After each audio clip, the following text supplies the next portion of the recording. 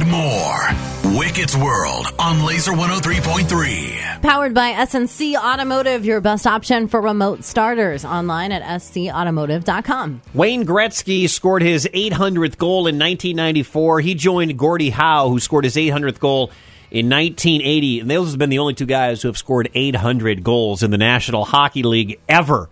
In the 100 years of we've been playing pro hockey, well, last night we added a third. A shot, they score, and it's Alex Ovechkin, and it's 800 goals in the National Hockey League.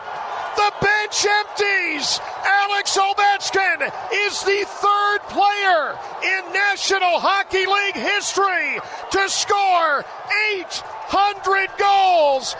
I mean, the dude has just been a goal-scoring machine for his entire career since getting drafted in 2004. He did it over there on WJFK Radio. That's John Walton on the play-by-play. He's the first guy to ever do it all with one team, and he's now sitting at 800, one shy of Gordie Howe for number 2 all-time. Wayne Gretzky's 894 may never get reached, but I didn't realize this until a couple of minutes ago.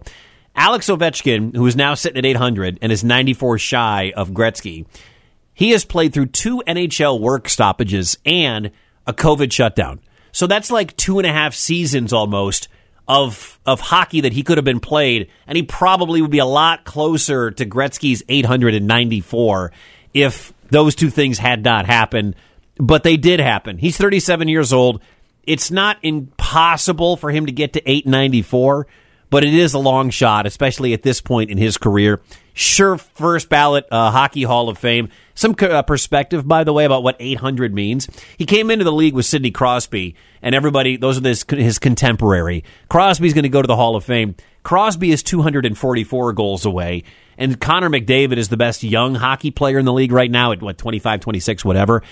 He's got 265. He would have to average 53 goals for the next 10 seasons to get to 800. Like, that number is just unbelievable. Shout out to Alex Ovechkin for joining the 800 Club. I have a question, Wicked. Yes. And you might not know the answer because hockey is not your most learned sport. Right. So you know how in football, when you're close to getting a bonus, sometimes people help each other out? Like Gronkowski and... Yeah, okay. So... Like Brady would throw Gronk an extra 2 passes late in the game so we get to that number of catches for the year. So if our guy... If Ovi... If we graded on a curve, he would be up there, like right up there near the all-time. Is it possible that if he gets close, people are just going to let him sink some? I doubt it. You don't usually, especially because if you're giving up goals, you're giving up points against your team. Now, if it's in an insignificant game, I'm not sure. I mean, there's a famous play in the NFL, Michael Strahan, who played for the Giants, who was sitting on the doorstep of the all-time sack record, and he went up to rush Brett Favre, and Favre kind of fell down a little early. And Strahan landed on top of him and got credit for the sack. Okay. Favre helped him out there. Yeah. That was one play. The game didn't really matter at that point in the season. One play in one game. I don't think you're going to give up goals or let Ovechkin go by you.